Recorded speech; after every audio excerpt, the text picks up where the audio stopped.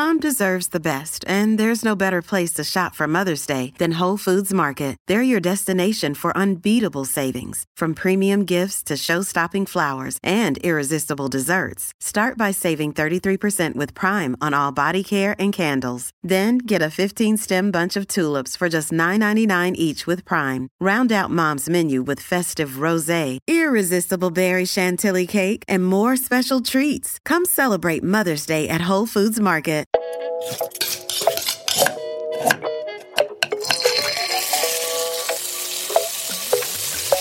Hello and welcome to the BBC Good Food Quick Bonus Recipe episode with me, Tom Kerridge. Let's cook together. Hi, I'm Melissa Thompson, and you just heard me on the podcast talking about Jamaican food. Now, I did speak a lot about jerk chicken and jerk in general because it's a subject very close to my heart and it's very important kind of in Jamaican cuisine. But there is so much more to Jamaican cuisine than jerk. So now I'm going to take you through my recipe for ginger beer prawns, which is my own recipe inspired by the ingredients and traditions and cooking methods in Jamaica. So feel free to pause at any point if you need to catch up, and let's cook together.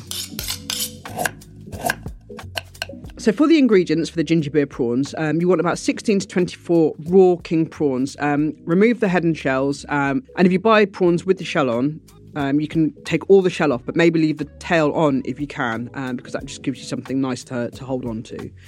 You want 1 garlic clove, crushed, about a 2.5 centimetre piece of fresh root ginger, peeled and finely grated. Best way to peel ginger, by the way, is with the spoon.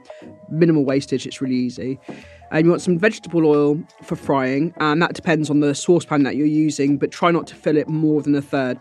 500 grams of corn flour, 500 grams of plain flour, 120 ml of ice cold ginger beer. Don't, if possible, get diet ginger beer because you want it to have a bit of sugar in it. Some salt and some freshly ground pepper and lime wedges to serve. I serve it with avocado salsa. So you want 2 ripe avocados peeled, take the stone out and chop it into small pieces.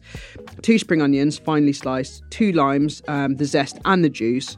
2 tomatoes, de-seeded and finely diced, and a quarter of Scotch bonnet chilli, de-seeded and finely chopped.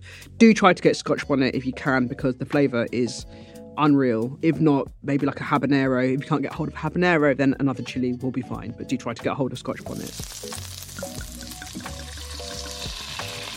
Now to make it, put the prawns in a bowl and mix them with ginger, garlic and some black pepper.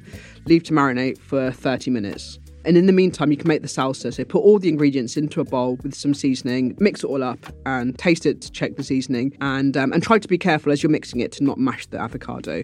Put that in the fridge and cover it while you fry the prawns.